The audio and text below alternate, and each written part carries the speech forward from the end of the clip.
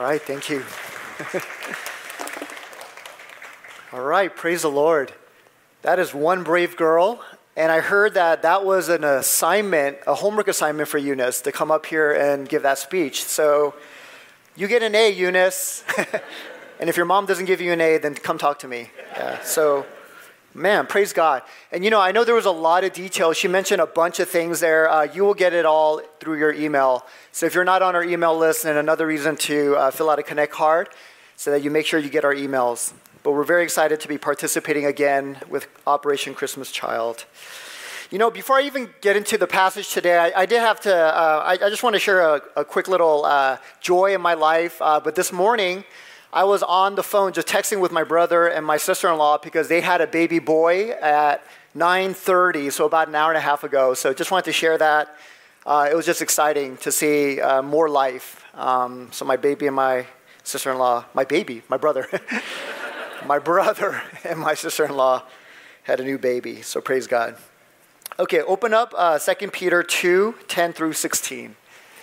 2 Peter 2, 10 through 16. Amen. And if you're joining us here for the first time, then usually the Bible passage is going to be up on the screen behind me. And if you're joining us online, it's going to be on your screen at home. But we do encourage everybody to bring your Bibles. So 2 Peter 2, 10 through 16. Okay, this is God's word. Bold and willful, they do not tremble as they blaspheme the glorious ones, whereas angels, though greater in might and power, do not pronounce a blasphemous judgment against them before the Lord. But these, like irrational animals, creatures of instinct, born to be caught and destroyed, blaspheming about matters of which they are ignorant, will also be destroyed in their destruction. Suffering wrong as the wage of their wrongdoing, they count it pleasure to revel in the daytime. There are blots and blemishes, reveling in their deceptions while they feast with you. They have eyes full of adultery, insatiable for sin. They entice unsteady souls. They have hearts trained in greed, accursed children. Forsaking the right way, they have gone astray. They have followed the way of Balaam, the son of Beor, who loved gain from wrongdoing, but was rebuked for his own transgression. A speechless donkey spoke with human voice and restrained the prophet's madness. Let's pray. Father God, we give you all the glory and we thank you so much for this time in your presence before your word.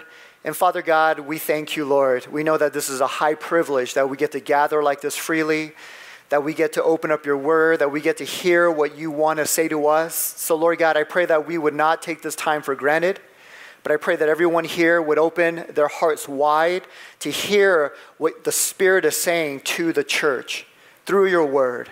Not my words, Lord, not my thoughts and opinions, but your word. So, Lord God, thank you so much, and thank you for all the many things that are going to be happening this fall season. We are excited to see how you're going to be working through Operation Christmas Child, through the ministry team signups, and through the different outreaches that are going on, like Guest Chef. And Father God, there is so much that you want to do. So, Lord God, please continue to move this church forward. We want to follow you. We want to obey you. In Jesus' name we pray. Amen. Well, it's so great to have all of you guys joining us this morning, and especially great to have all the college students. I believe most, if not all, are back. CBU and UCR are in full swing now, so we miss you guys. It's great to have the college students back. It's also great to have the little children, elementary school kids, in this service as well. Today is family worship. By the way, if you haven't gotten your communion cup, please pick one up. We're going to have communion at the end of service. But these kids are going to be taking a break from their study in the parables of Jesus, so it's great to have them here. So we're glad that everyone is here. We're glad you could join us. And what a passage it is that you have joined us on. Amen? So what a passage that we just read. But these verses in 2 Peter are all about the way of destruction that certain false teachers were on, and they were leading many other people inside the churches onto the same path of destruction. But why are we talking about this topic on such a nice day like today, on this new fall season? Okay, why such a heavy topic? Well, the reason why is because I've been preaching through 2 Peter passage by passage, so I don't pick what comes next. I just leave it in God's hands, so here we are. This is the next passage.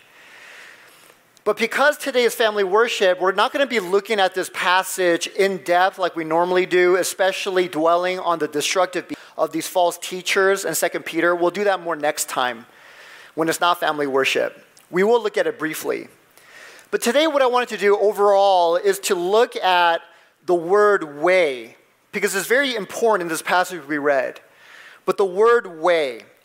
But Peter basically summarized the character and behavior of the false teachers as a way. A way. So if you were to go back into your passage in your Bible and you see that word, circle it. It's such a key word. But he called the way of the false teachers what? The way of Balaam. And we'll look at him briefly later, but he was a false prophet. But the way of Balaam. And in contrast, Peter summarized the way of true believers as what? The right way. So do you see that? It's a very important word in this passage. But there is the way of destruction, the way of Balaam, and also the right way. So look at verse 15. Forsaking the right way, they have gone astray, these false teachers. They have followed the way of Balaam, the son of Beor, who loved gain from wrongdoing. So do you see that? That word way is so important. So here Peter is contrasting two different ways in our passage. Again, one is the right way. Peter's already been describing the right way in chapter 1. If you want to get a fuller picture of what the right way is, just go back to chapter 1, read that. Elsewhere in his letter, in fact, in this very chapter, chapter 2, he calls the right way the way of truth, also the way of righteousness. So this word just keeps coming up again and again, the way, the way. And in contrast, Peter said the conduct of these false teachers is the way of destruction. So he makes that so clear. He used that word destruction, destructive, many times.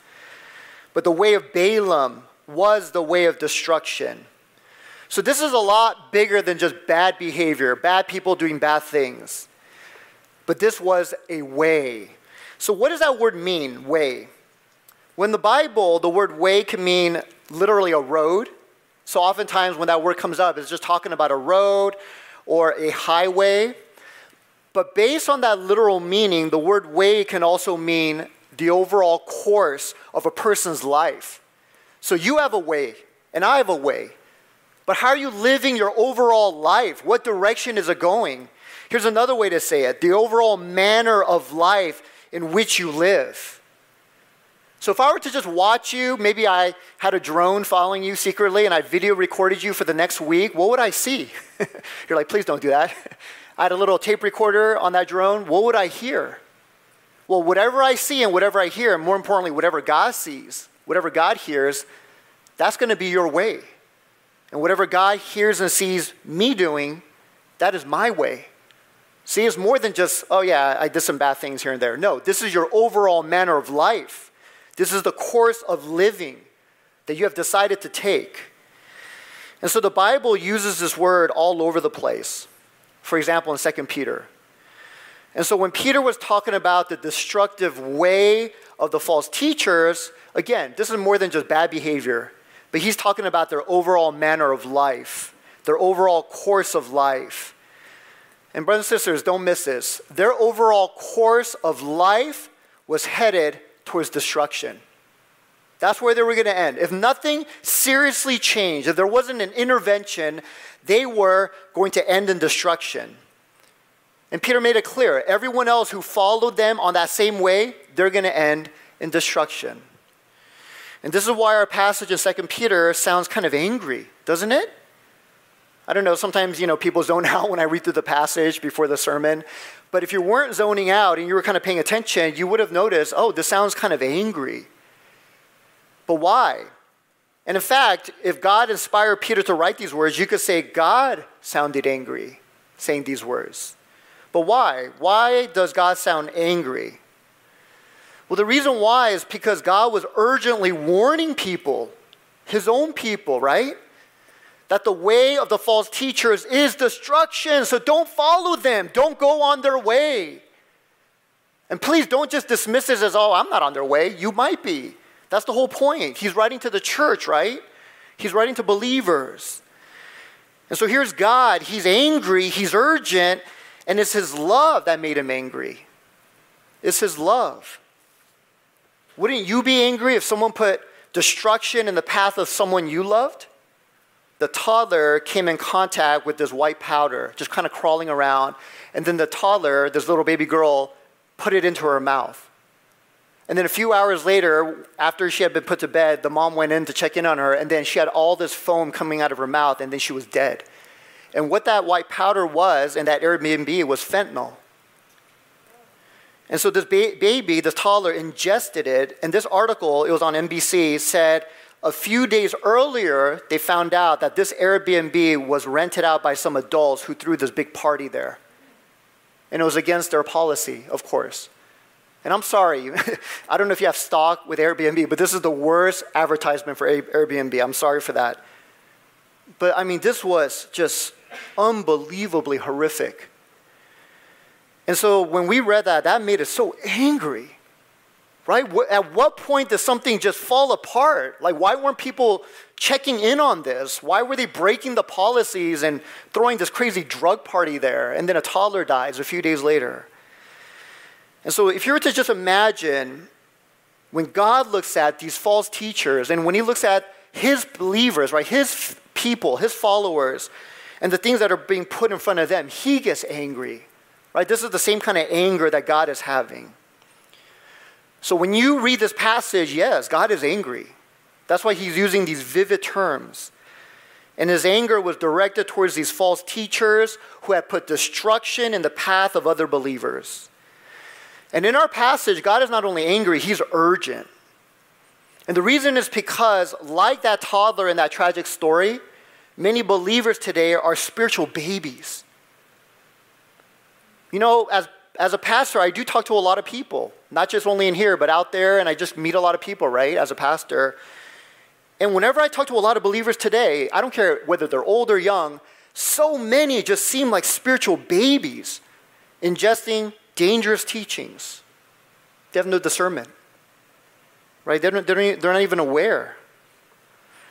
So yeah, they might be crushing it at work. Okay, they're doing well at school. They're growing their influence online. I mean, they're doing things in life, right? They're impressive at the gym. A lot of these people work out. I mean, they could do a lot of things. And yet, when it comes to the things that truly matter, like God's truth, eternity, they're babies, right? They're spiritual babies. And they couldn't tell the difference between spiritual sugar or fentanyl if their life depended on it. They have no idea. Oh, yeah. Yeah, let me take some of that. Put it in my mouth. And brothers and sisters, for all of you who might be thinking, oh, this is for somebody else, I'm talking about you. I'm talking about you. So this is the title of the entire message, but are you on the path of destruction? Are you on the way of destruction? You know, recently, if you haven't been joining us, you might have heard, if you saw us online, but we've been talking about neo-paganism and cultural Marxism. But those are widespread false teachings today, and are you touching those things? Are you putting those things into your mouth, figuratively speaking? And those are only two false teachings out there that have been put in our path, but there are hundreds more. So many, I can't even cover all of them. But there are so many out there, such as moralistic religion. Okay, saving yourself through your own efforts, through your own works. Okay, that is destructive. There's worldly religion, a kind of preaching, a kind of teaching, a kind of ministry that produces Christians who love the world. And it's so obvious, right, when you meet them. They just love the world, and when they go to church, they just love the world even more because that's what they love. There's therapeutic religion, which is self-centered and only sees God as a ticket to a better life. Yeah, that's why I'm a Christian. I go to church. Why? Because I want a better life. God is my ticket to that. It's therapeutic religion. There's progressive religion, deconstructing the faith, rejecting orthodox beliefs, bringing the culture's values and beliefs into the church. That's also destructive. There's gay religion, promoting homosexuality and transgenderism as acceptable to God. There are increasing denominations doing that more and more. And brothers and sisters, please hear this. But this form of Christianity loves the sin and thereby hates the sinner. They don't acknowledge that's what they're doing, but that's what they're doing. Instead of hating the sin and thereby loving the sinner. And so that's out there. Then there's the lying signs and wonders religion that loves miracles more than Christ and in fact goes against Christ. And please don't misunderstand. I believe God works supernaturally today. I long to see God working supernaturally today in ways that glorify Christ. But Jesus said in Matthew 24:24, there will be lying signs and wonders in the last days. And it just seems like there are so many Christians out there, they're just babies. They have no discernment. They have no awareness. Again, they don't know if it's sugar, fentanyl, whatever. So these are some of the false teachings that can put you on the way of destruction and put you on that overall course of life that is against God. So how do you know, right? How can you know if you are on the way of destruction? Well, this is where Peter, he is such a faithful shepherd. But he tells us, right, again, in these urgent terms, almost kind of angry. But again, please hear it in the right way. He's angry because he loves. God is actually speaking through Peter. God is angry because he loves us. And this is what God said through Peter. Look at the character. Look at the character of the people who are on that way. You can always know whether people have false beliefs, if they're on a destructive way. How? Just look at the character. It's very simple. Just look at the fruit of their lives. Jesus said in Matthew 7:16, you will know people by their fruit, the fruit of their character. And in our passage, Peter mentions 5 character traits of people on the way of destruction. And it's actually not that hard to see once you open up your eyes.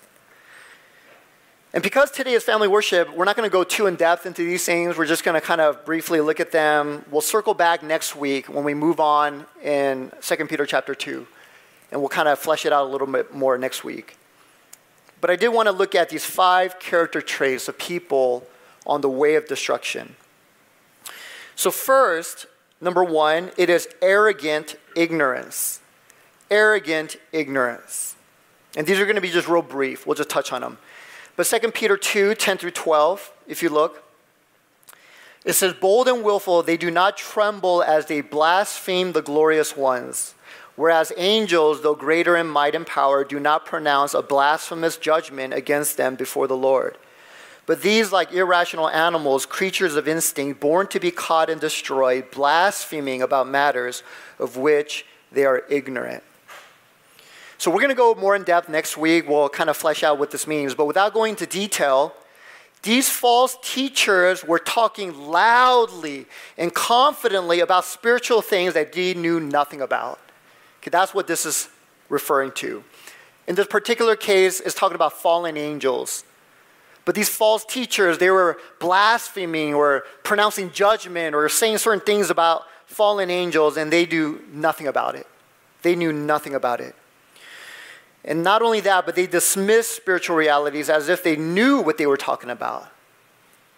And yet they have no feel for it. They have no sense of that. And so this character trait is widespread today. But these are people who skim the Bible like it's a children's book. They read God's word with a pair of scissors. Nope, not this, not this. Taking only what they like. They listen to God's truth with a smirk on their face. But these are people who are ignorant about God's truth, and that's bad enough, right? Just to simply not know things and be ignorant is bad enough, but these people are confident in their ignorance. They're confident about it. They're arrogant. So this is arrogant ignorance. So when Peter says, if you want to know the people on the way of destruction, just look for that. That's a character trait you're going to see almost every time. Arrogant ignorance. Number 2, the second character trait is uncontrollable lust. Uncontrollable lust. So 2 Peter 2, 13, 14, it says they, these false teachers, count it pleasure to revel in the daytime. There are blots and blemishes. They have eyes. By the way, blots and blemishes are like stains on a shirt. Just imagine all these filthy stains. They have eyes full of adultery, insatiable for sin. Right there, that phrase, eyes full of adultery, that literally means every person that these false teachers looked at, they saw an opportunity to commit sin. And I'm not going to go more in depth than that. We have children here today. But every single person they look at, oh, I could commit a sin with you. I can commit a sin with you. So their eyes were full of adultery, and they did this in the daytime, it says. And what's amazing about this is that in ancient Roman times, even the ancient Romans, and we know how godly they were, right? Not, right? But these ancient Romans thought it was bad to do certain things in the daytime. If you remember in Acts chapter 2, the disciples, when they were filled with the Holy Spirit, what did the people there accuse them of? You're drinking. How can you be drunk in the daytime, right? So they saw that as bad. So even ancient Romans didn't do certain things in the daytime. But these people, they reveled, it says. They paraded their sins in the daytime. They're people on the way of destruction. So in other words, they have no shame. It doesn't matter. They do this openly in the daytime, and you don't have to look very far to see examples today. Isn't that true? It's just open. It's just out there. And these people on the way of destruction do this because of uncontrollable lust. That picture there is a very common word. I've mentioned it many times, but it's kind of like this over-the-top desire that overflows the banks of rivers. If you've ever seen a river during flood time, you can't control that, right? It's uncontrollable. Well, that's the way their lusts and sinful desires are. So it doesn't matter, right? I used to do it only in private. I don't care anymore. Broad daylight. Take it or leave it. This is who I am. So that's the second trait. Third trait is trained evil. Trained evil. Look at verse 14. It says, they have hearts trained in good. That word trained in the Greek is gymnazo. That's where we get the English word gymnasium. So these are people who are like gymnasts in an Olympic gymnasium. They are like Olympic athletes who are highly trained in sinning. So people on the way of destruction, they are actually skilled, trained in immorality. Through practice and repetition, they have become very good at lying, manipulating, getting what they want, covering up their sins so that they could sin some more and getting other people to join them. They're very good at it. They have muscle memory. It's automatic. So there are certain words on the tongue. I remember one time, this is when my kids were really little, and this big plumber came in, and nothing against plumbers. I love plumbers. We need them. But he came into our house, and he was like fixing our sink, and it was almost like a sitcom, right? But he dropped something, hit his foot, and the immediate word out of his mouth is, guess what? Bleep. I was like, what are you saying, man? You know, I'm like, my kids are right here. They're small. They're toddlers. And he's like, oh, sorry. And then the next time something felt, bleep. But why do they do that? It's because there are certain muscle memory, right? It's just on their tongue, certain eye movements, certain reflexes, situations, right? The moment something happens, it's just automatic reflex, right? Whatever it may be. Well, why is that? Well, it's because people are trained in evil. And anytime you see people who are on the destructive way, they are also trained in evil. Like an Olympic athlete, it's muscle memory. It's automatic. And I believe, brothers and sisters, many of us here, we know exactly what that is, if not all of us. So that is the third characteristic. Fourth characteristic is worldly greed. Worldly greed. Look at verse 15. They have followed the way of Balaam, the son of Beor, who loved gain from wrongdoing. So again, we're not going to go into this story at all, but Balaam was a false prophet for hire in the Old Testament, book of Numbers. And for Balaam, this false prophet, everything had a price tag. Nothing was off limits. If he could make a profit from it. And people on the way of destruction are like Balaam. They literally will take anything and everything. Nothing is too sacred. They will give a prophecy. They will preach a sermon. They will pray a prayer. They will serve on a ministry team. They will lead a church. They will use Jesus' name. Nothing is too sacred if it can bring them money, status, and power. They will use anything and everything if it'll bring them benefit. And again, you don't have to look very far to see examples of this. But this is always going to be one of the qualities of people on the way of destruction. But they have this insatiable greed, this kind of worldly greed. And yes, that includes money, but not only money, right? It could be anything. So that is the fourth characteristic. And then finally, the fifth one is hypocritical religion. Hypocritical religion. 2 Peter 2:13. Peter says, they revel in their deceptions while they feast with you. Meaning believers, while they feast with you. And that word feast is probably referring to the Lord's Supper. And back in ancient times, it actually was a real meal. They would have a real meal for the Lord's Supper. We're going to have it later today, communion. But as they were taking communion, literally in the midst of that environment, they are sinning, and they're trying to figure out ways to sin. And this character trait is the most deceptive of all, because it looks like a religion of God, but it's really a religion of the self, right? It looks like serving God, but it's really serving you, yourself. And this is what Jesus rebuked the most while he was here on earth doing his ministry. And so, again, you don't have to look very far to see this. But in churches all throughout the world, there are people within the community of believers where they are there and they look as if they're serving God, but then what are they really serving? Who are they really serving? And so this is the climax of all the other traits, when all or some of those other traits we just briefly looked at, like arrogant ignorance, uncontrollable lust, trained evil, and worldly greed, when all of that or some of them come together in one person within the church, then what you get is hypocritical religion. So this is kind of the climax. Once a person's way of life is hypocritical religion, if this is your overall way of life, if you have said, I believe in Jesus, but deep in your heart, you don't really worship him. You say you're a Christian, you believe in the Word of God, but your behavior really doesn't line up to any of that. And deep down, what you really care about, what you really worship is yourself. If that is your overall way of life, then Peter is saying this is stage 4 cancer. This is stage 4 cancer. Unless there is serious intervention, the only thing waiting is death. It is judgment. So I know this is heavy. Welcome to church, everyone. Okay, why are we talking about this on this beautiful October Sunday? Well, again, this is just the next passage. But I really believe God wants us to hear these things because he does love us.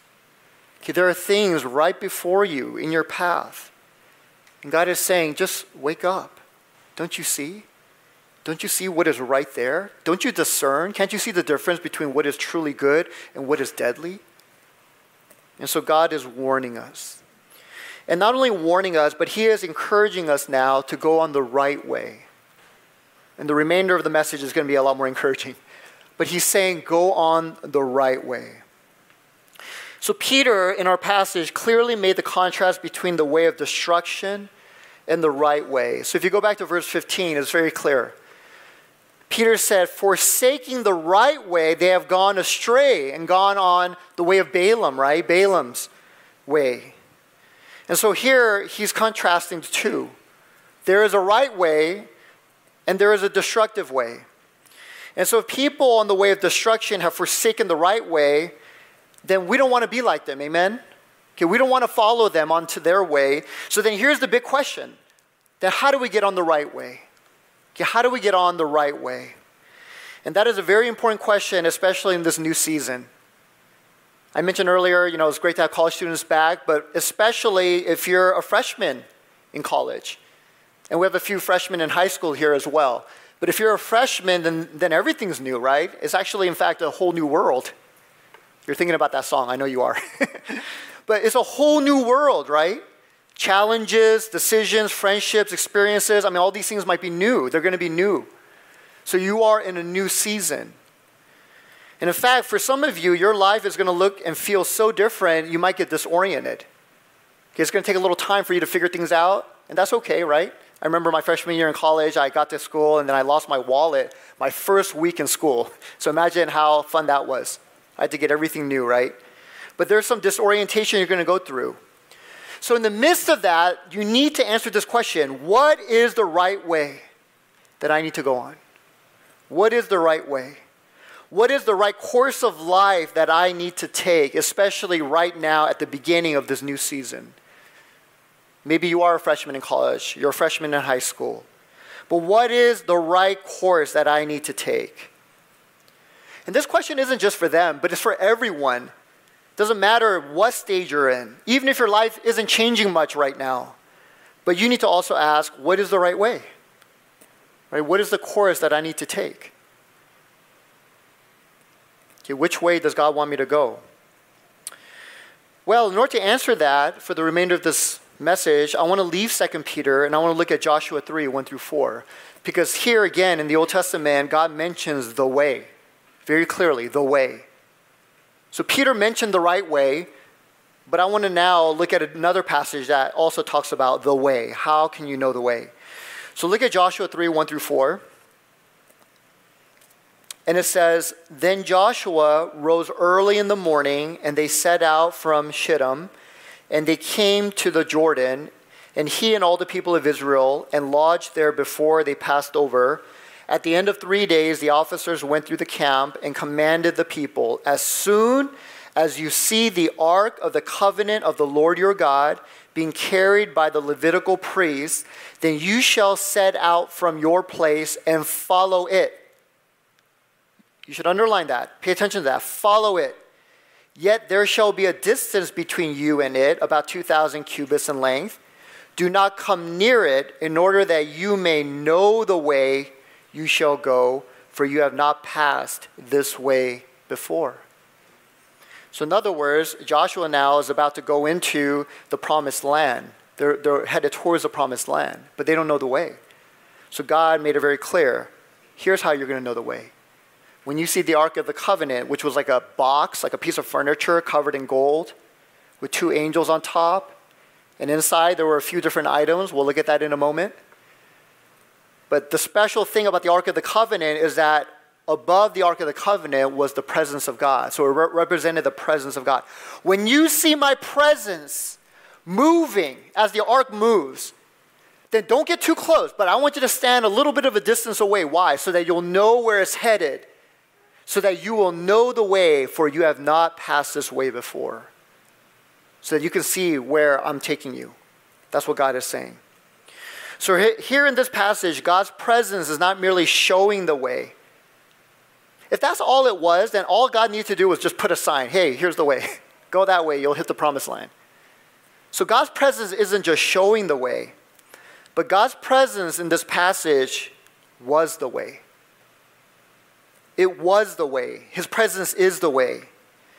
And anywhere his presence went, that's where the Israelites went. Why? Because his presence was the way. And Jesus, who is God with us now, his name is Emmanuel, God with us. But he said in John 14:3, I am the way. So now Jesus is the way, the truth, and the life. And when Jesus said, I am the way, do you know what he was saying? He was basically saying, I am the map. Not I have the map, but he was saying, I am the map. In other words, I am the course of life that you need to take. You need to be on this way, and I am that way. Okay, I am the map. And yet, how many come to Jesus as the map, as their course of life? Okay, how many actually do that? I know none of us would travel to a new city without a map, right? Okay, how many of us, before entering a whole new city, maybe you're traveling abroad, would delete Google Maps or Apple Maps from your phone? Okay, we all know that would be stupid because you need that. Okay, we're all going to be using that map. And yet, that's exactly what so many believers do when they're entering a new season in their lives, is they delete the map. In other words, they just leave God. They don't seek him anymore. They leave the church. They don't think about him. So whether it's going from junior high to high school to college, maybe you're going from college to grad school, or grad school to full-time work, or full-time work to a new work. Maybe you're going from being married to now married with kids, or maybe you're going from having kids at home to now being an empty nester. Whatever new season you find yourself in, so many believers go, doot, delete the map. I'm so busy, right? Life is so crazy. I don't have time for church. Read the Bible, I'll get to that next year. They delete the map. And then they go, I don't know, I feel so lost. And this actually isn't just me saying this, but surveys have shown this to be true. Barna's study a few years ago found that 61% of young adults in their 20s who attended church at one point eventually leave the church when there is a big crossroads in their lives. When they enter a new season in their lives, they just leave the church. And so they discovered that to be true. Okay, that's 6 out of 10 people. Just look around. We have a lot of young people here, but there are 6 out of 10 young people who are in the church at one point, eventually leave the church. Why? Because there's a new season. There's something new in my life. I'll get to God later. And so I want to encourage you, brothers and sisters, as you're about to enter this new season, again, maybe there's something new happening, maybe there's not. Maybe there's a whole new world you're entering, maybe not. But don't delete the map. Jesus said, I am the way. You must know the right way. That right way is Christ. So here's the question that I want to just look at as we close. Okay, this is going to be just the remainder of the message. But if God's presence is the way, if Jesus is the map, then how can I know the right way and stay on that way? Okay, how are you going to stay on that way? Well, if you go back to that passage of Joshua, in that passage, it talked about the Ark of the Covenant, right? God said, when you see the Ark of the Covenant moving, follow it. Because you've never been this way before. Follow it. And that Ark of the Covenant, like I said, represented the presence of God. And inside the Ark were three very special items. Do you guys know what it is? You don't have to say it out loud. But there are very special items that were placed in that Ark. Inside that Ark were the tablets of the Ten Commandments, the jar of manna, the bread from heaven that the Israelites ate every day for 40 years in the wilderness. Every day they woke up, there was something on the ground, like dew from heaven. But it was this manna, this kind of bread from heaven. And then finally, Aaron's rod, which God had caused to bud supernaturally. And based on those three items, I believe we can learn how to stay on the way. Okay, so what do I mean? Well, first, if you take the Ten Commandments, the tablets of the Ten Commandments, I believe that that is pointing us to being centered on the gospel. You must be centered on what Jesus did for you, his life, death, and resurrection, if you're going to stay on this way. And why do I say that? Well, the Ten Commandments are God's standard of holiness, amen? It's telling you God's law. They are an accurate expression of God's will for all of our lives. And yet, these standards, right, these commandments, they don't change us. They don't save us. You know what they do? They crush us.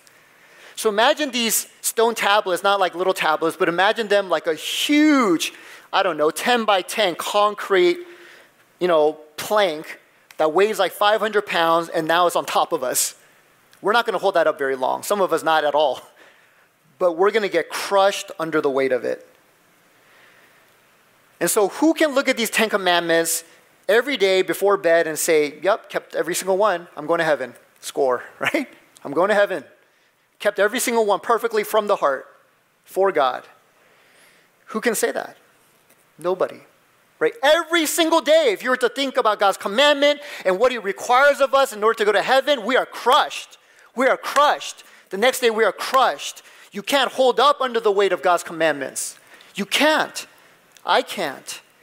It's too heavy. So then, what's the purpose of God's law then, if we're crushed by it every time? Well, Paul told us very clearly, Galatians 3:19, before you become a Christian, here's the purpose. What then was the purpose of the law? It was added because of transgressions until Jesus, to whom the promise referred, had come. So the law was put in charge of us to lead us to Christ so that we might be justified by faith. So is that clear? Why did God give us the law? Well, he wants us to obey it eventually. But he knows we can't obey it. It's going to crush us. So then what's the purpose of it right now? To drive us to Jesus. Every time you look at the law and you're like, I can't obey this, you got to think about Jesus. Think about Jesus. And so this is where it gets very sweet. But the law was given to us in order to crush us, in order to cause us to tremble. Why? So that we would look away from ourselves and towards the Savior. So that you would look for a Savior. And that Savior, brothers and sisters, is always right there. It's Jesus, right? Jesus.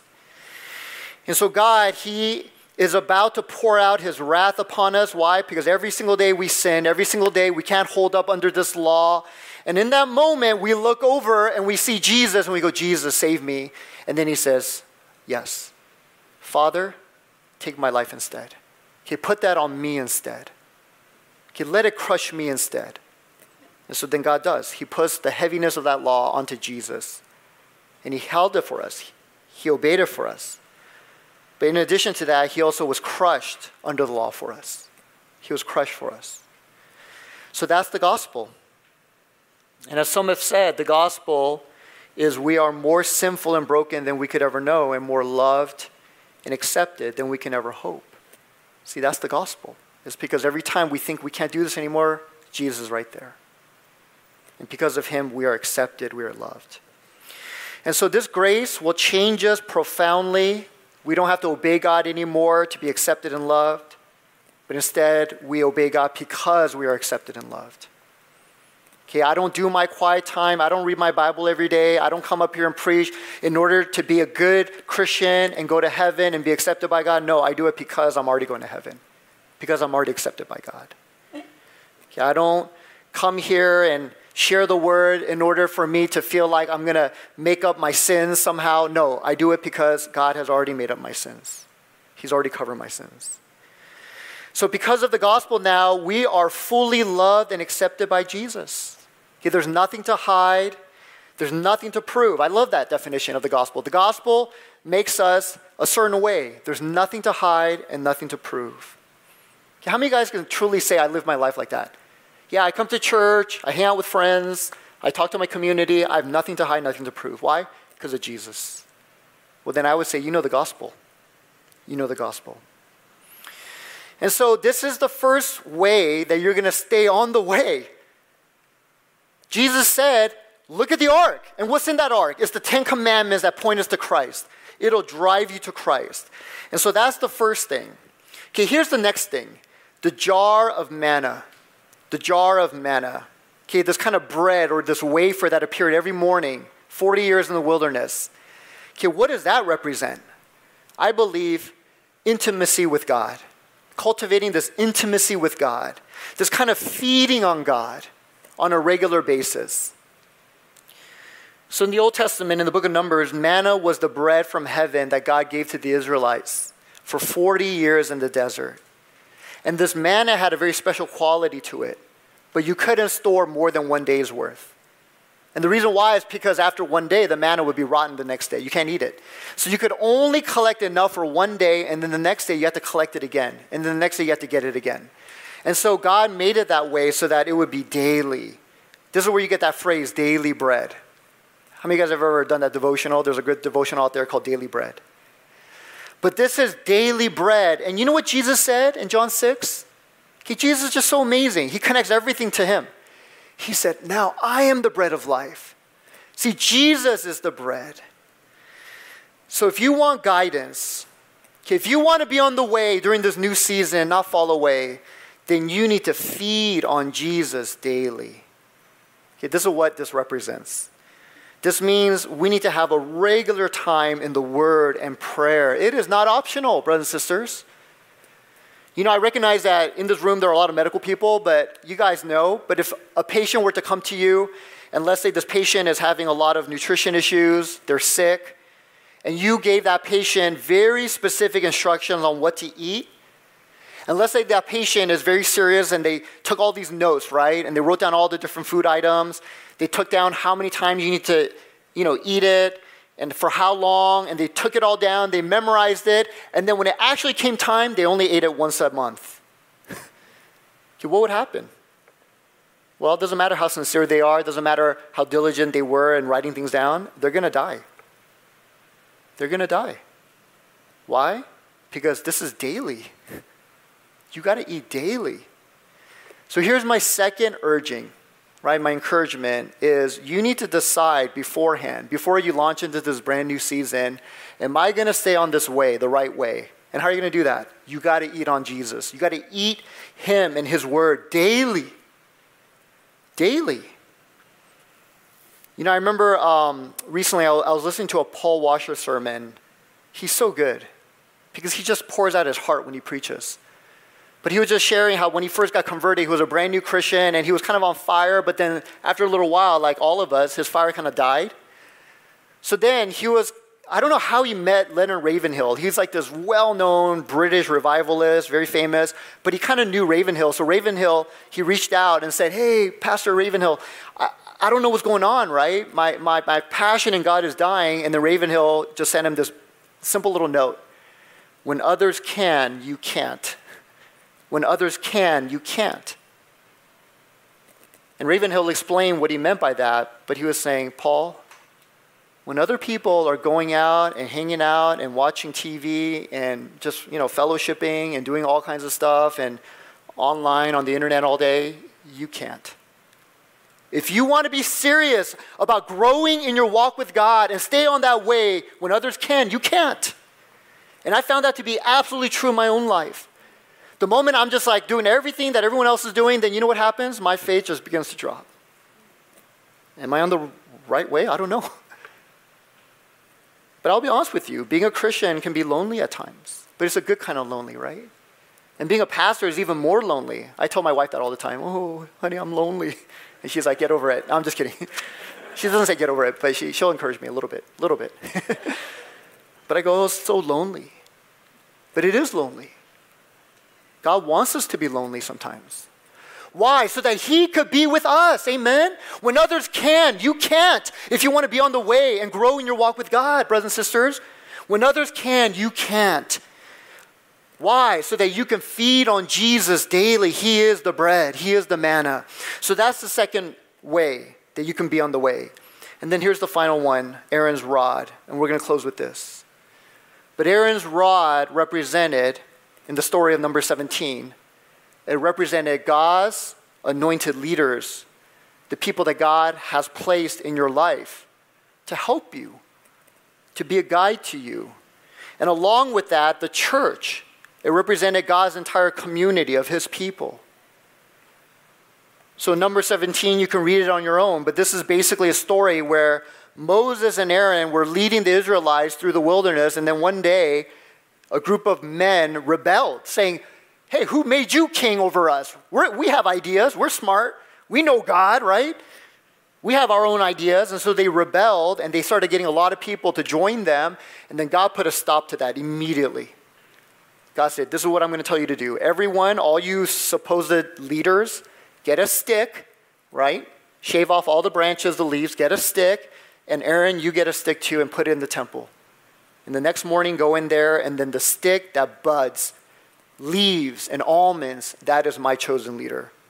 And so they did. They put their sticks in there. The next morning, the rest is history. It was Aaron. Aaron's rod budded. And so after that, God made it so clear that this is my anointed leader.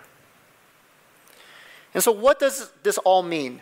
If you want to stay on the way, if you want to follow God and stay close to him, then you need to be a part of a church, brothers and sisters, led by godly leaders. And I'm not saying necessarily this one. I don't care. Go wherever God leads you. But you need to be committed to a church led by spiritually minded leaders who want to do the will of God. And that's the only way that you're going to find yourself on the way and continue on that way. And so in closing, how are you going to stay away from the way of destruction? How are you going to stay on the right way? Well, center yourself on the gospel.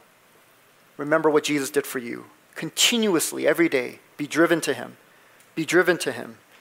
Cultivate intimacy with Christ daily by feeding on him. Again, when others can, you can't. And if you keep doing what others do, then you're not going to be very close to God. And then finally, commit to a church with godly leaders. You must absolutely do that. And if you don't, then the story is very, very clear. I don't even have to know you. I know what's going to happen. You're going to fall away from God. You will fall away. And so, brothers and sisters, let's be men and women who do these things, amen, and children. Okay, let's be people who will never lose our way. Let's pray. Father God, we thank you so much, Father. We just come before you today, Lord. And Lord, your word is clear. And even the things that I don't make very clear, you can make very clear. With urgency, maybe even anger, Lord, you come and you speak your word. And Father God, you say, watch out. Look out. Okay, what way are you on? Okay, what is the course of life that you've taken? And Lord God, you have made it so clear. If it is not your way, in Jesus, you are the way. But if it is not your way, then it's only going to end in destruction. It's going to end very badly. So Lord God, I pray and ask that everyone here, Lord, that we can wake up, that we can hear what you're saying, even if it's kind of dim. I know for some of us, there's just a lot going on. Maybe we're not familiar with these truths. It's a little dim, but make it brighter. It's like putting something into our mouth and we don't really taste it exactly. We'll make it tastier.